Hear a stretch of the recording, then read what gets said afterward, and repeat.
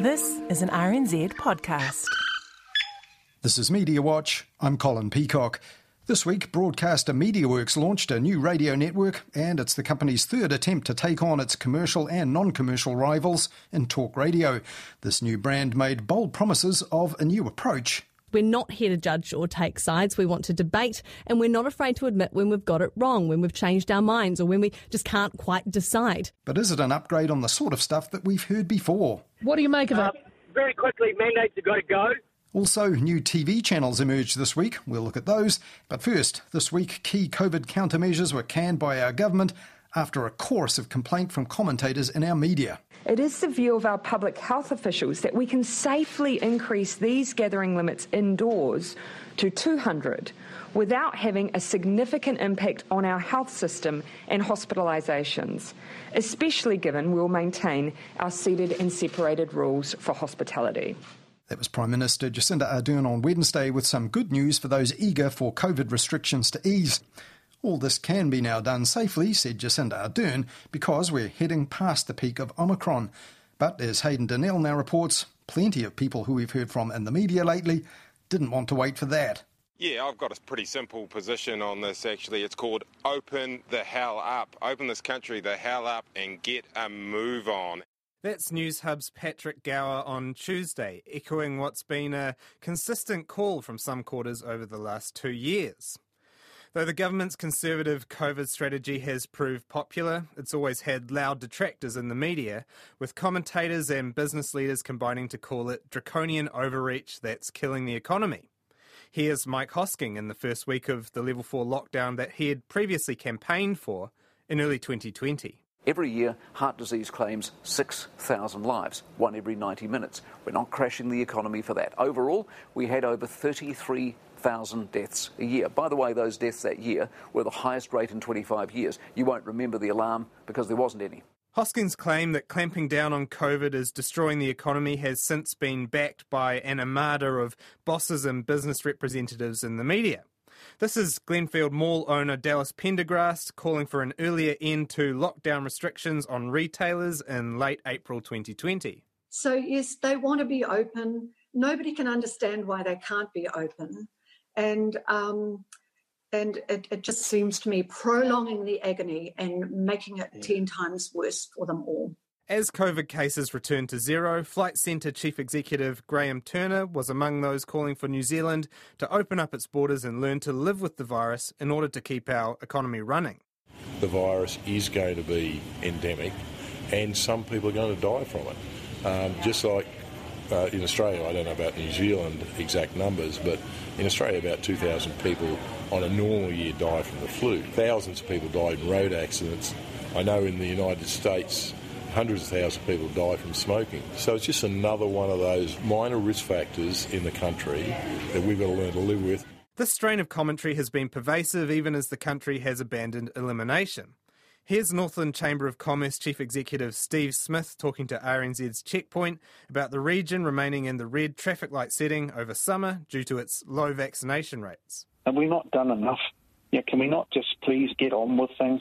In recent months, these commentators and business leaders have got most of what they always wanted. Traffic light settings have eased. Lockdowns are a fading memory. Shops are open and the border is following suit. Indoor gathering limits have just been increased from 100 to 200, which is still a significant imposition if you're into nightclubbing, church-going or both. But the vaccinated can visit as many bars, cafes and car dealerships as they want, provided they mask up and scan in. From April 4, the country's relatively small number of unvaccinated will be able to do the same without even scanning. Predictably, as these freedoms have built up, so has the country's number of COVID cases. We are, as many have proposed, living with the virus. But so far, that hasn't provided the economic boost some expected. A story from last weekend's edition of the Sunday Star Times reported that spending in Auckland's city centre was down 63% on 2 years ago, with Heart of the City Chief Executive and mayoral candidate Viv Beck saying that businesses had just endured their worst week outside of Level 4 lockdown in March 2020. Stuff's report also described parts of Wellington as a ghost town and noted that 40% of Canterbury businesses are adopting flexible work practices to deal with COVID isolation rules.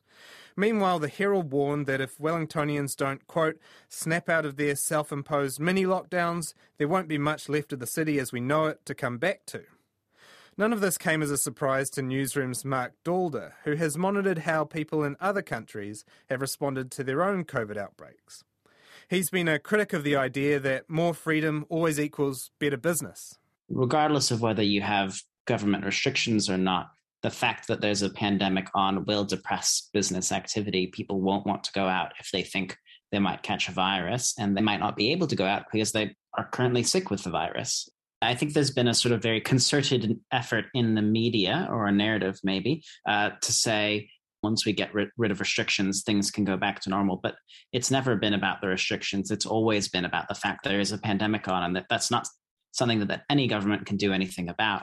You know, that was the magic of the elimination strategy, is we actually kind of got to live like there wasn't a pandemic on for an extra 18 months.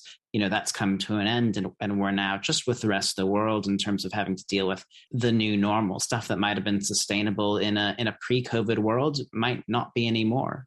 Should we have been able to predict that maybe fewer restrictions wouldn't necessarily be the panacea that we thought it would be? It was totally predictable. And in fact, from data that sort of compares New Zealand to overseas, the Google mobility data is a really good example of tracking how many people are going out to retail and recreation compared to pre-pandemic. And even now in Wellington and Auckland, those levels are much, much higher than places like New York City or London or other cities around the world where, A, they're not in the peak of an outbreak anymore while we still are, and B, they have in many cases fewer or no restrictions whatsoever, but still, you know, that economic activity is just way, way down. If you look at the complaints about Wellington in particular that were happening last week, that was the peak of the outbreak in Wellington. You know, 5% of the entire population of Capital Coast DHB was an active case, which means they had to legally stay at home. And many of those people will have had household contacts who had to stay home too. So putting aside even people who didn't want to go out, a large chunk of people couldn't go out whatsoever because, you know, they were sick with a pandemic virus. This is what retail is really kind of chafing at, and hospitality is chafing at, the saying, well, you don't stay at home waiting to get sick from the flu. Sure, maybe you'd have slightly more customers coming in to your cafe if people who were cases or people who were contacts could come in, but then your staff might get infected or you might get infected, and then actually the whole thing has to shut down. Do you think that business leaders, commentators, section of the commentary class have failed to really consider the downside risks like that, the costs in terms of widespread COVID infection of opening up? Yes, so there's been a failure to understand what the counterfactual would be. People have been comparing it to periods of level 4 and level 1, and understandably that the message that sends is restrictions are the problem. But either way, there's a pandemic. And so actually restrictions make people feel safer to go out, reduces the number of cases, which also makes people feel safer, and makes sure that actually your business, your staff and you yourself don't get sick so you can keep operating. So there's been a total failure of imagination and understanding of what the actual choices are or were in front of us. You know, a sizable proportion of the population is vulnerable to severe disease from COVID, and those people are going to make their own decisions regardless of what the government tells them is safe. You know, we have the situation where for the first 2 years of the pandemic, the government has made restrictions around what is safe. Now they're making restrictions and designing policies around what allows businesses to operate while also keeping the health system standing. You know, many businesses have been pushing for this for 2 years to now say, hang on, we've given everyone the right to choose what they'd like to do, and now they're not choosing what we'd want them to choose. That's unfair. Well, no, actually, that's just, to a certain extent, that welcome to free market capitalism. People will make their own decisions. And in this case, people are deciding not to go eat out when there's a pandemic. It was always going to be, well, hang on, there's a pandemic. I'm going to do things a bit differently. And somehow people have conflated living with COVID with living like it's 2019, and it was never going to be that way. Many business lobbyists and commentators reject the argument Mark Dalder was making there. After the government's Wednesday announcement on further easing COVID restrictions, Hospitality NZ Chief Executive Julie White put out a statement calling the indoor limit of 200 people a nonsense. Restaurant owner Krishna Bodhika said the pain won't stop for hospitality until rules around seated service and physical distancing are gone too. Meanwhile, others have denounced messaging aimed at stopping people catching COVID. Viv Beck has pinned the current retail downturn partly on the psychic damage inflicted by the colour of our traffic light setting. Here's what she had to say to Stuff. Red symbolises stop. The customers aren't here. They're staying away because they have to isolate or they're fearful of going out. This is a lockdown in all but name. In an interview with Duncan Garner on Today FM, Canterbury Chamber of Commerce Chief Executive Leanne Watson and Auckland Business Chamber Chief Executive Michael Barnett echoed that message, urging the government to abandon cautious messaging and replace it with calls to go out and enjoy life. Where's the freedom? Do you feel like we've been shafted in that sense? I think if you take Leanne's message where, we need a better narrative or we need a change in the narrative, it's been about red light, it's been about stop, it's been about hesitancy and fear, and we need to change that narrative now. So allowing greater personal responsibility is a part of that. But do these business spokespeople actually represent the position of most businesses? Are there at least a few business owners who see not only a safety but potentially a commercial benefit in retaining at least some COVID restrictions while an outbreak is on? Rebecca Smith, co-owner of the award-winning restaurant Cazador, has more nuanced views than some of her peers and says she doesn't see her stance reflected much in the media. There are lots of business groups and lobbies that advocate for abandoning safety measures and essentially opening up. I mean, our industry has been changed by COVID, and I'm just starting to accept back to normal is not going to happen for us. We need advocacy to consider things like liquor licensing, rates payments, more support with sick pay, assistance with ventilation, factors that will influence our ability to trade through the new normal. And I think that's the voice that's missing from lobby groups. I think the focus on opening up doesn't necessarily consider the wider view of our industry. Do you think there's almost an element of magical thinking from some elements of the commentary that if we just remove the restrictions, things will go back to normal? Yeah, like it's implied that if restriction stops, the pandemic ends. People can go out right now, but many just don't want to. Even though this strain is less severe than previous strains, I'm not sure that it's the restrictions that are stopping people from being in restaurants and bars right now.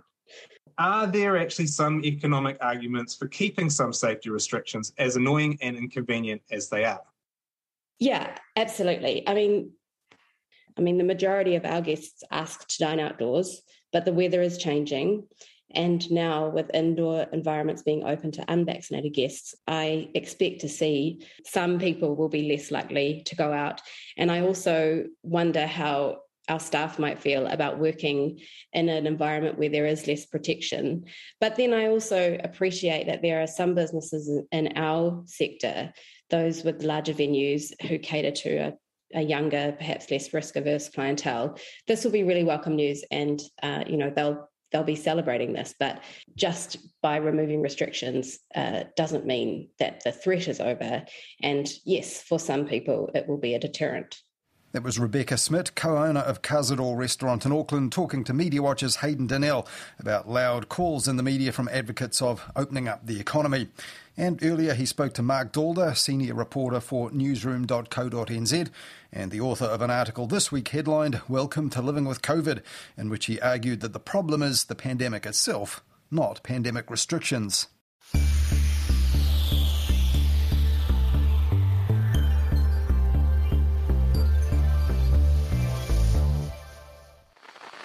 Today FM, beginning transmission in 5, 4, 3, 2, 1.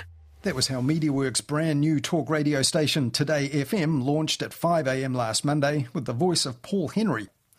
These days, Paul Henry is a resident of Palm Springs in California, though it sounded like he'd phoned in that launch day countdown from Cape Canaveral, and he went on to set the scene for the new radio network like this. It's been a brutal couple of years. A worldwide worldwide pandemic. New Zealand will go into lockdown. Global uncertainty. Bashing Hillary Clinton, the media... The country literally divided. Well, today this country is indeed quite literally divided by Cook Strait and Fovo Strait, though that's not what Paul Henry was hinting at darkly there. A clash of beliefs. I'm not vaccinated. It's not going to make any difference. Whānau split on what's right and what's not. The only reason they live is because of vaccinations. Politics and science merging into a confusing muddle. But Paul Henry said, with the aid of a suddenly much more soothing soundtrack, Today FM was here to help. We don't have to work it out alone. News that moves us forward. A bold claim there, so what did listeners get when Today FM went live last Monday? Well, first up at 5 a.m. was First Light, a crack of dawn news and business show hosted by Rachel Smalley, whose last gig was a similar slot at the rival station News Talk ZB 4 years ago. And last Monday, she forgot for a moment she had a new employer. News Talk ZB, 24 minutes to 6. Feel free to get in touch with me, Rachel at todayfm.com. In fact, she began by bouncing off something that had already been aired on News Talk ZB the day before. Now, you may have seen over the weekend, Jacinda Ardern gave an interview on a lifestyle show, actually, but she said, I do wish that we could have come through these latter stages, bringing more people with us. And, of course, she was talking about our COVID response. So, after First Light was the self-titled breakfast show of Tova O'Brien, someone not about to forget that she'd switched employers to be there. Her former employer at Newshub enforced a restraint of trade clause which delayed the launch of the entire Today FM network until this week. Tova O'Brien also had her own mission statement for her listeners. We're not here to judge or take sides. We want to debate, and we're not afraid to admit when we've got it wrong, when we've changed our minds, or when we just can't quite decide. And they were also out to create a headline or two if possible, and who better for that as first guest on day one than the politician whose need for exposure over decades has created a weird codependency that evidently still has suction in parts of the media. You've told my producer that you don't want to talk about tauranga and whether you'll stand in the by-election. Is that because you haven't decided yet whether you want to stand? Look, you have a lovely day. No, but Mr. Peters, are you going to stand in the tauranga by-election? I'm taking that silence as Winston Peters hanging up on me. That gave Today FM a mini controversy in its first morning on the air, though she didn't bring up the screenshot Winston Peters shared on social media soon after his on-air hang-up, which showed that the show's producer had agreed not to ask about the tauranga by-election.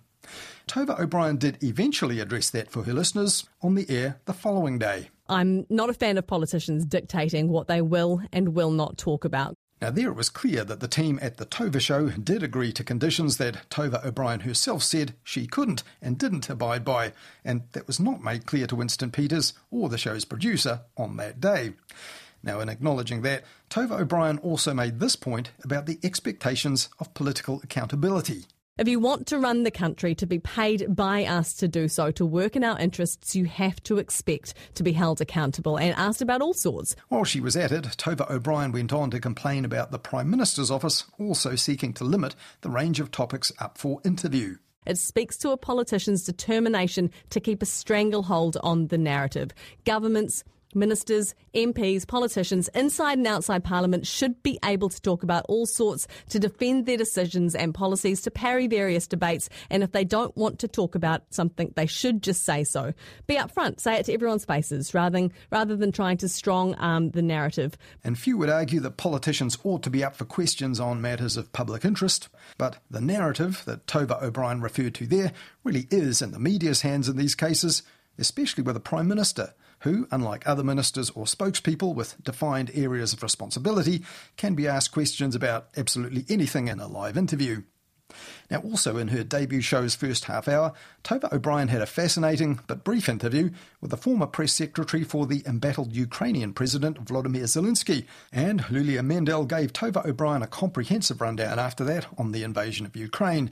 In fact, it was a bit more comprehensive than Tova O'Brien was expecting, with the news coming up. And just quickly, Julia, sorry to interrupt, but just quickly, you've worked closely with President Zelensky. He's seeking direct negotiations with Vladimir Putin, who's so far refusing. What would President Zelensky be taking to the table to try to end this?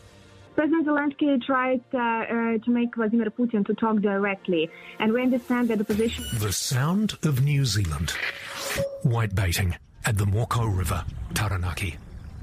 Now, peace in Ukraine in a hurry seems about as likely as seeing Palm Springs resident Paul Henry whitebaiting in Taranaki anytime soon. And this was one of the problems with Today FM at launch. The talk, when it was good, was punctuated by unnecessary and distracting stings, idents, promos and trailers, and news headlines that were read far too frequently. Though it's understandable they want to establish the identity of a brand new brand with the first listeners, and these are just wrinkles that are easily ironed out. And the Tova Show team clearly work hard to produce and gather original news and comment rather than simply chuck its big-name host in a series of phone calls on the air. One example of that was an interview with the lawyer of Marina Ovsyannikova, the dissenting journalist at Russia's TV Channel 1, who famously ambushed her own news show with a no-war and anti-propaganda message last week. And that interview was translated by a Russian-speaking producer, and few other local news shows you think would be able to manage that, if any. Marina на сегодняшний момент находится в безопасности. She is in a safe. Наконец-то. She managed to return home finally. Своей семье, to rejoin her family and her children. Also after 7 on Monday, Tova O'Brien grilled Andrew Little on the health system's worries, and National Party leader Chris Luxon turned up to say, unprompted, that vaccine mandates were past their use-by date. And after that, Tova O'Brien reminded Christopher Luxon that he used to be a lot tougher on people who didn't vaccinate. Do you still want that? Sanctions on beneficiaries who don't vaccinate their kids? No, I think what you're confusing is the day I was selected as a candidate, I was about measles. Your view. Yeah, no, I as I said at the time, I completely misread our policy on that, and I was brand new, made a mistake, apologise for that. After that, former Prime Ministers Helen Clark and John Key joined in to respond to all of that, just like it was 2008 all over again, Tova O'Brien joked. And rounding off a packed first hour, the station got a bonus from the guy who won the show's first daily quiz question cash prize. Oh, it was a good move ditching Hoskins this morning, wasn't it? Oh! And while that listener got lucky, Today FM got an unexpected bonus of its own on Monday, the heaviest downpour ever recorded in its main market of Auckland, which caused rain fade to knock out breakfast TV shows via satellite for a bit, and even a lightning strike on the Sky Tower that knocked out some FM radio signals. Though, weirdly, the chaos caused by what Niwa called Auckland's wettest hour on record hardly featured in Today's own news bulletins that morning, though downpours in the East Cape on Tuesday and Wednesday were well covered. Now, other features of the Tova O'Brien show included a daily Te Reo vocab slot and a fact-checking feature on, wouldn't you know it on day one, vaccine mandates. Many of the world's developed countries still have some kind of vaccine mandate in place, but few are as strict as New Zealand's. It's the Today FM Fact Checker. But the Tova Show isn't all killer, no filler. In the last hour of the programme, they have a daily debate among themselves, and it goes on a bit. Great debates, guys, but I'm going with Mark. I say yes for Carlos. And while they seem to enjoy it, they may just have overestimated their listeners' appetite for chatting among themselves. It'll be interesting to see if they stick with that feature, and the comedy bits they do at the end of the show, which on launch day was a producer singing Bowie's China Girl song, imitating Simon Bridges. I hear that Winston might do the by-election. Please do not vote for him. I don't know anything about that country. Now after that, whatever that was, Tova O'Brien handed over to another former News Hub political editor, Duncan Garner, for the 9 to noon slot. Duncan Garner told his listeners we all need a new approach to big issues. Let's start conversations here that can end up being constructive, that do help others, and that find solutions as well. I don't think we've done that well. We need to do it better. But the need for better conversations scarcely squared with his monologues in which he answered his own questions, just like the late News Talk ZB stalwart Paul Holmes used to do for years ago. Question. Are we at the stage of this pandemic now that we can say with confidence the worst is behind us and we can see the home straight? Answer. No.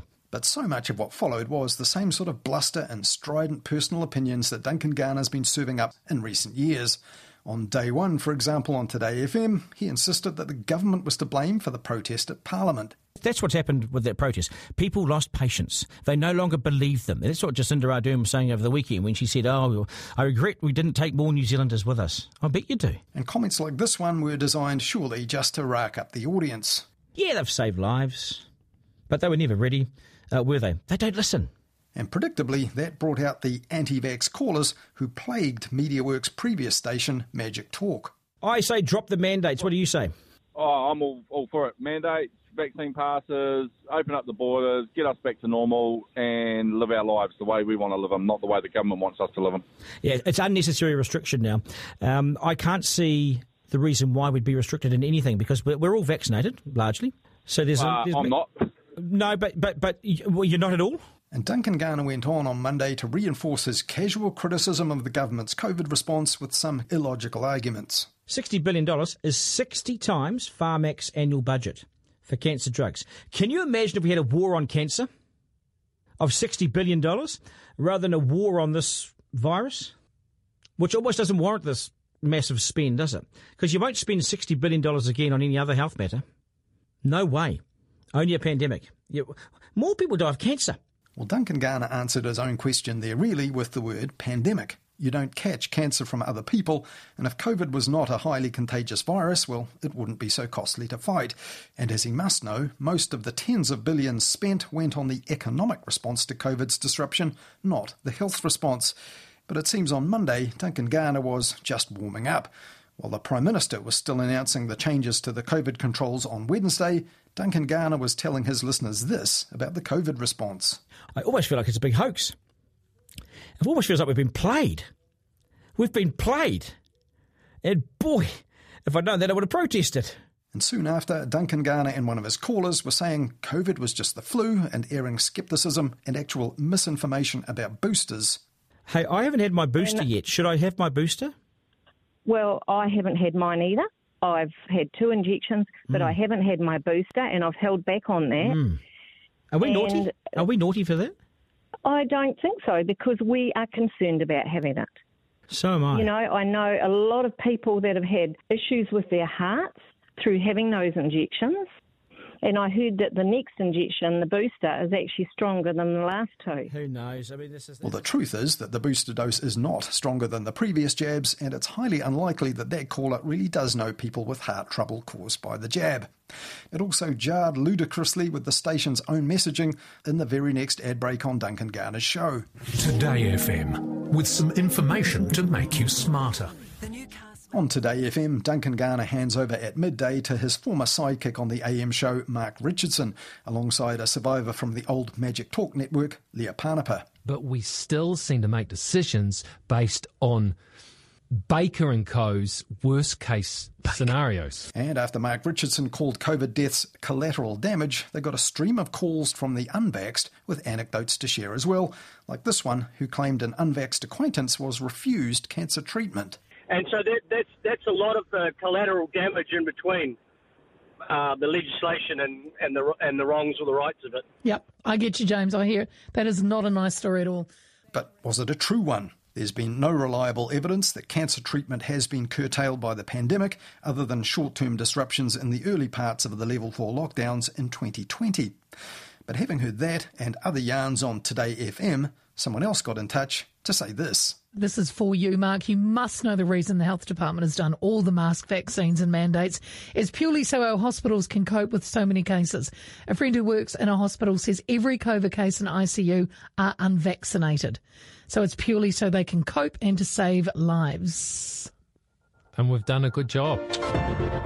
And very quickly, currently have an 11-week pregnant wife at home who is on her 10th day of COVID and can't stay awake for more than 5 hours. I've never seen her so crook. Don't tell me this is a common cold. God, that bugs me. No, it's serious. It's serious, but it's not everyone like that. Serious. Thank you so much, guys, for your company on our first day. Will only get better. Well, let's hope so. As we heard there, Today FM's new Tova show offers sound news and production effort and a little less of the host's own opinions, and it is a genuine alternative in the mornings. Today FM's non-primetime shows, hosted by the likes of Graham Hill, are engaging in also newer voices like Dave Latelli and Nixon Clark at Variety, and they've gone to the effort of creating some really good and varied podcasts as well, which aren't easy to make. But there's still a surfeit of off-the-cuff opinions that contradict the pre-launch claim of Today FM's boss that it would seek not to exploit anger and hot-button issues, and that do little to live up to this on Today FM's launch on Monday. A station that believes in fairness, accountability and truth. And a station that wants to help understand all perspectives and not jump to conclusions. We won't get it right all the time, but we can't get it wrong if we do it together.